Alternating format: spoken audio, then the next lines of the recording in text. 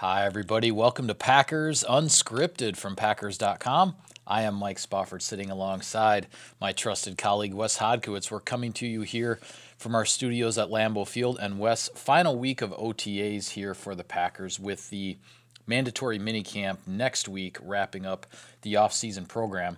We heard from Aaron Rodgers at his locker on Monday, and it's most likely the last time we're going to hear from Rodgers in a media setting until training camp begins. One thing that really stood out to me from that conversation with Rodgers, with reporters, is he seems very, very excited, and we've talked a little bit about this before, but very, very excited about what is brewing at the tight end position here with the experience that Jimmy Graham and Marcedes Lewis and Lance Kendricks bring at the top of the depth chart at that position. Yeah, Mike, and the thing is, and you've been around this too the last couple of weeks, being around the team, being in the locker room at some of these events, if you really can't appreciate how big Jimmy Graham and Marcedes Lewis are until you stand in their presence. I was interviewing Lewis last week after he got signed, and I mean, there is a full foot and a half, it seems like, between him and I. I'm being somewhat facetious, but I mean, it is just looking directly up. And Jimmy Graham is very similar. 6'6", 6'7" in Graham's case. That's just amazing catch radius. It's a huge catch radius. You can see why, A, Lewis was a first-round pick back in 2006, and B, why, even though he was taken in the middle rounds, Jimmy Graham was such an intriguing prospect after converting from basketball at University of Miami, Florida. Right. So this 1-2 combo, along with Lance Kendricks being back after a year in the system, it by no means, I mean, this is the most experience the Packers have had in this group since Mike McCarthy's been the head coach, and probably going back to the late 90s, as I said on a previous episode. So for Aaron Rodgers now to have those kind of targets, you could see why a quarterback really appreciates that and exactly what that does, not only for him, but this entire offense now, whether it's the running game, the receivers, opens up a lot of different options. Yeah, and it really stood out at Monday's practice as well, which as far as the 11-on-11 work in Monday's open practice, which was the last open OTA prior to the minicamp next week, they were doing red zone goal line work. And when they first kind of blew the horn for that 11-on-11 to start, they put the ball at the 20-yard line, right there at the edge of the red zone.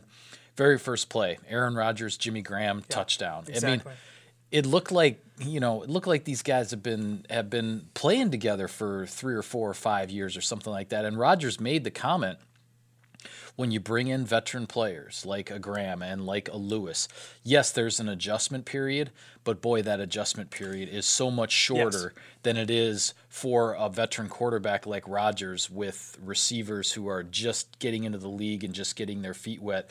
It seems the Packers, really, there's a lot of young talent at receiver that Rodgers is going to have to work with to get up to speed. That's not as much the case at tight end. Mike McCarthy said the same exact thing when they signed Lewis, when they signed Byron Bell, when asked about what is the process of getting them caught up. Out of all the transitions, for anybody, it's the easiest. Bringing in a veteran that has experience in the NFL, knows how a system is run, what is expected out of them, even if there is a minor transition to a new scheme.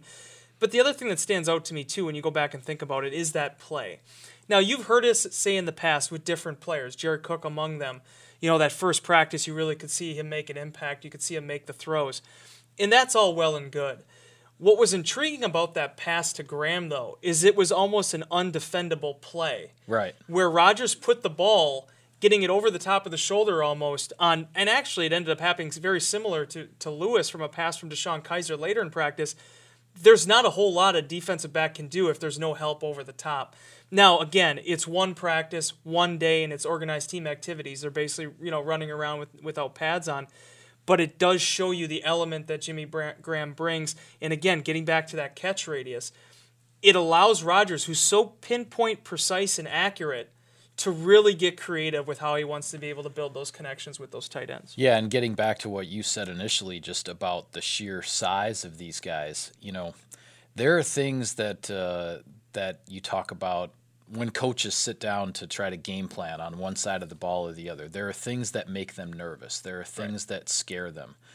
If there's one thing, aside from a quarterback like Aaron Rodgers, but if there's one thing schematically that can really scare a defensive coordinator, it's really big targets with speed running down the middle of the field. Now, Marcedes Lewis doesn't have the speed that he used to have. He's a little bit older. He's more accomplished as a blocker and all of that. But Jimmy Graham is a guy who's going to make teams have to figure out a different way to defend Aaron Rodgers. And I think that's the most exciting thing about this as we head into 2018. Yeah, and then the thing is, too, as Lewis said, he had an interesting little quip about how, yeah, you know, I might not be the as fast as I used to be, but he's also says don't sleep on him either. Yeah. Because if you want perfect film, as it was brought up in his first introductory news conference with the Green Bay media, go back and look at that London game last year against the Ravens. He had 3 touchdown passes in that game.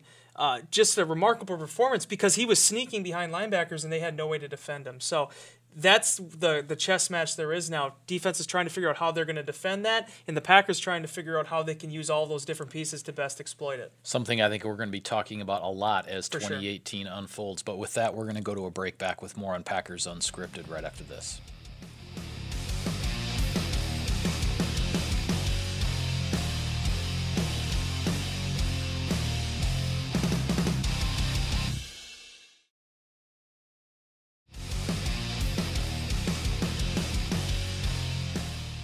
Welcome back to Packers Unscripted. Mike Spofford in this chair, Wes Hodkiewicz in that one. And Wes, continuing our discussion of what we heard from Aaron Rodgers at his locker after Monday's practice, made a few comments with regards to the defensive side of the ball. And one of them that was very interesting is unprompted, essentially. Now, nobody asked him about this particular player, but he said the guy that he sees right now as the best player on the defensive side of the ball when he's been going through these OTA sessions in practice is number 38. It's the veteran Tramon Williams that the Packers have brought back. Aaron Rodgers certainly sees him, and the coaches have talked about it in the same way. He's an invaluable piece here to what the Packers are trying to accomplish on defense, not only the connection to Mike Pettin, his veteran experience, all the young cornerbacks that have somebody who is a model pro to look up to. All of that is embodied in Tramon Williams. He's a big part of this team for 2018. He is, Mike, and we are now in this day and age. I mean, obviously there was the Darrell Greens of the world, but it is a young man's game, and it's a young man's position. But you've seen a few guys, you know, Terrence Newman being one of them with the Minnesota Vikings, now at 40 years old, coming back once again, although he has said this will be his last year.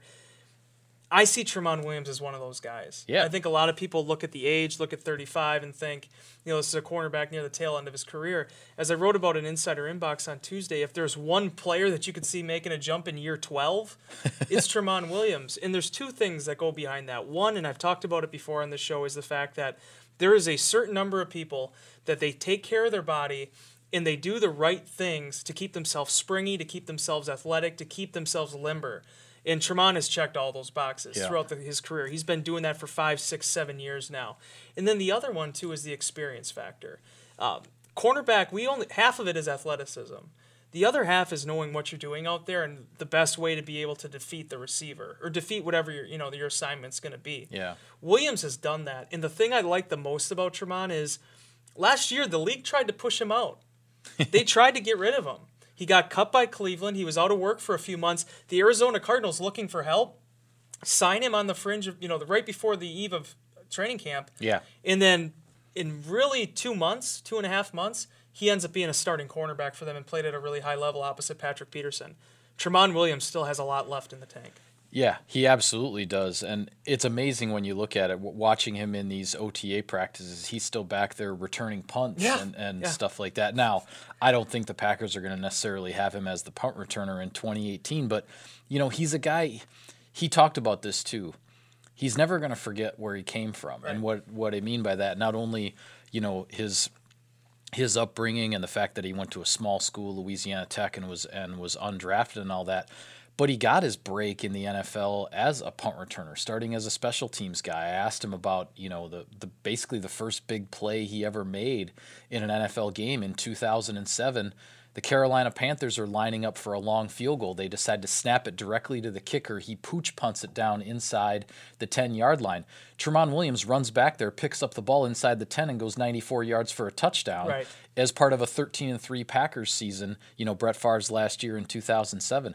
That's the play that put the guy on the map. It was a punt return, and then everything has gone on from there. Obviously, the big plays in the 2010 playoff run to the Super Bowl, all of that.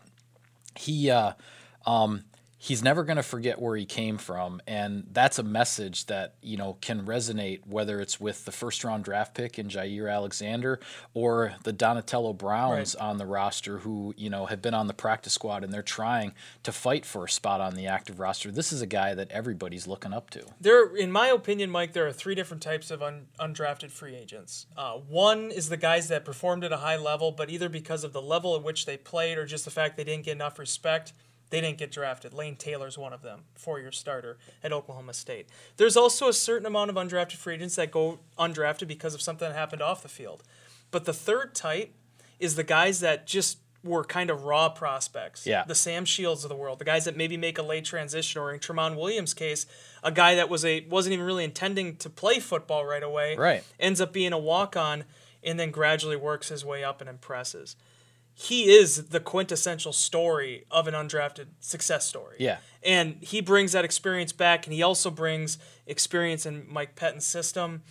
And the fact that he continues to play this at this level, at this stage of his career, tells you how badly he still wants it and how much he's still chasing another Super Bowl ring. Yeah, and a really interesting comment he made as well, getting back to your earlier point about the smarts and the savvy that now he has after a dozen years in the league to go along with keeping that body limber and staying athletic. He was talking about the Packers' young cornerbacks, and he's like, yeah, it's great to see them making plays out there.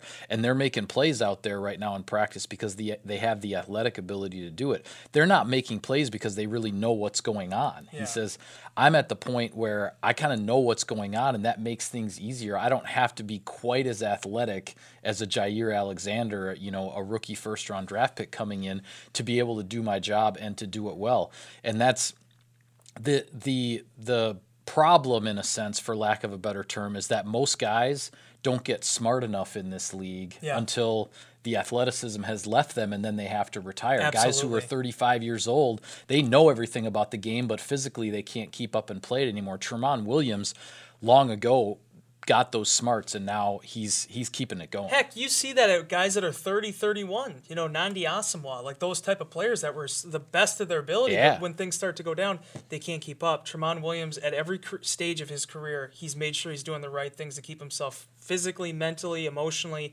in this game, and obviously invested towards winning a championship. Yeah, no doubt. With that, we're going to go to another break. Back with more on Packers Unscripted right after this.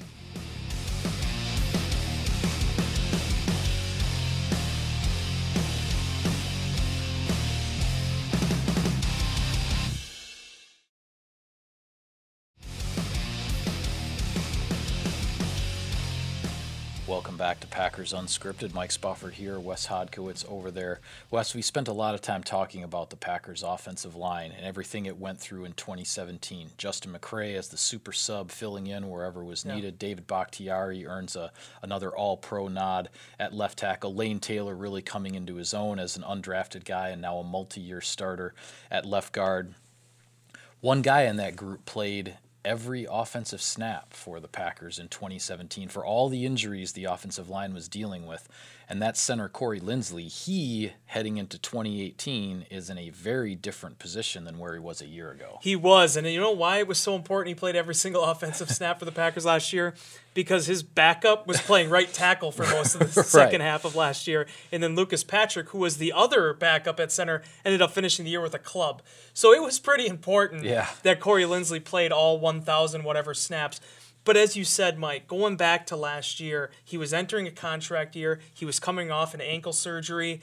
And he said throughout the offseason program, which he was not able to participate in, mentally, as much as it really stunk not to be able to be out there, he felt like he was in a better place because he finally had answers. The year before, he had that hamstring injury that he couldn't really get a grip on.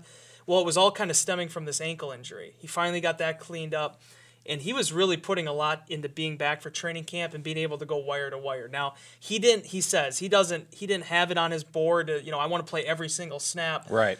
But the fact that he did, and then in the last week of the season got that big contract extension, I think showed him that he was still the player he always thought he was, and he just needed to get that ankle fixed to be able to play at that level again. Because you go back to 2014, there were a lot of mirrors between those two seasons as far as what his role was. He had to be the guy because J.C. Tretter was out in 2014. He got thrown in there. He ended up making all those starts. Very similar situation last year, and he stepped up to the plate. Yeah, absolutely. And Lindsley's always struck me as a very interesting guy because you look at, he's been with the Packers now since 2014, fifth-round draft pick out of Ohio State.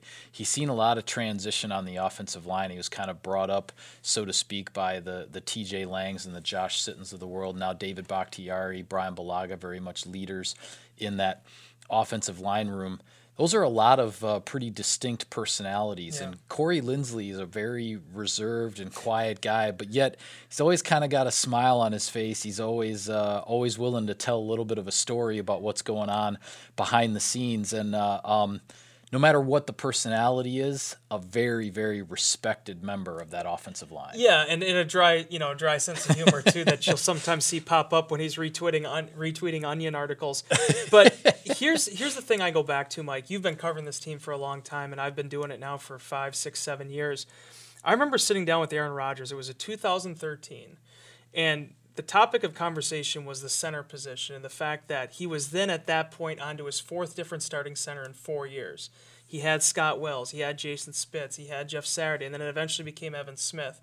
And he said repeatedly in the 2012 and 2013 season he wanted to be able to get on a run with a guy. Now, everybody thought that guy was going to be J.C. Tretter. Right. But the injuries ended up popping up. When you talk about him being a respected member of the offensive line and a respected member of that roster, the fact that he ended up becoming that guy to get on a run with Rodgers and now is, in place here the next few seasons to stay there, that tells you not only how much Rodgers thinks of him, but how much the organization thinks of the job he did. Because as a 5th-round pick, he was very specialized, Mike. You always talk about reserves being versatile. Corey Linsley is a center through and through. Yep. That's the position he played. That's not to say he couldn't play elsewhere. A purebred. But he's a purebred. And the fact that he ended up getting that call in 2014 and playing the way he did shows you how much of an expert, how much he's mastered that position, and you've just seen him grow now over the last 5 years. I just had this thought occur to me as you were talking about Lindsley. What is it about the number 63 in this franchise? It's worked well. Larry McCarron, if I'm not mistaken, yep. James Campen, Scott Wells, now Corey Linsley. A lot of really, really good centers that have played for this team, and a lot of them have worn that same number. And if I know Campy, he would probably say that it's Larry, Scott Wells, Corey Linsley, and then James Campen down there. But he was pretty good, darn good in his own right as well. Yeah, he was. With that, we're going to go to another break. Back with more on Packers Unscripted right after this.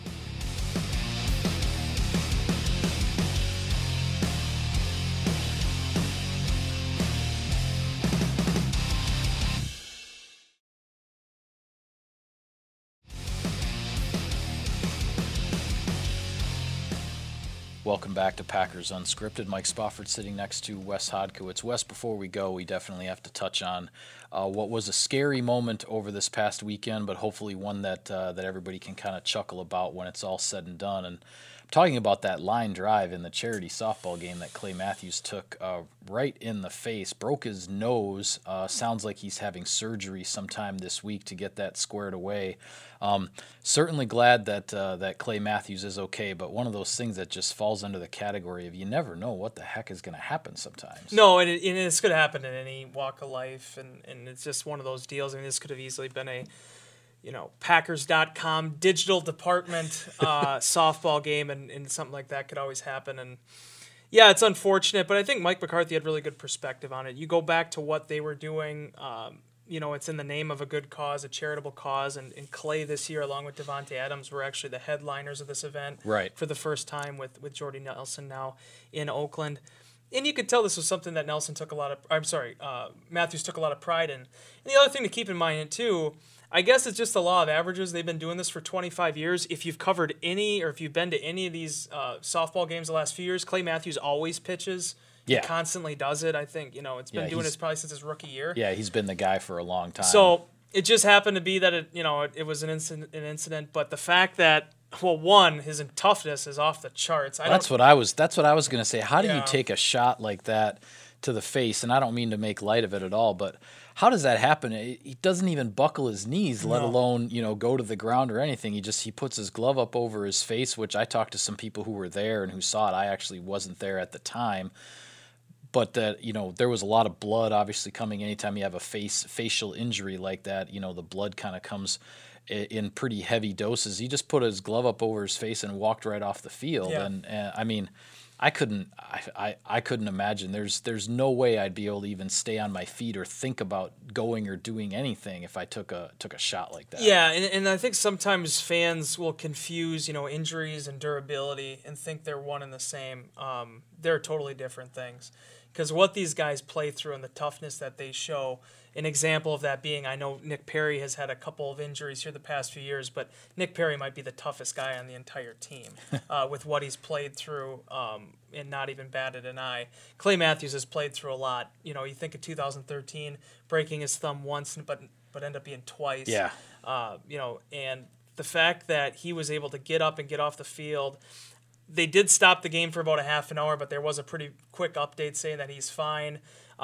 That's the thing you go back to. As much as it sucks, you don't want to break your nose. It could have been a lot worse, you know, orbital injuries and things of that nature. So he's going to have time here. That's the one silver lining to all this, is it is the beginning of June. They don't come back now until the end of July, so there'll be some time for him to recuperate and hopefully be good to go once training camp rolls around. Yeah, and as you mentioned, Mike McCarthy's perspective, you know, certainly wasn't going to step in and say, okay, you know, we need to stop this charity softball game. I mean, hey, it is for a good cause. It's been going on for a long time. This was a freak accident. After Matthew's injury, they put a protective screen up there for the pitcher. There are some things you can do here to protect these guys from a freak accident like that, or at least try your best to protect them from it.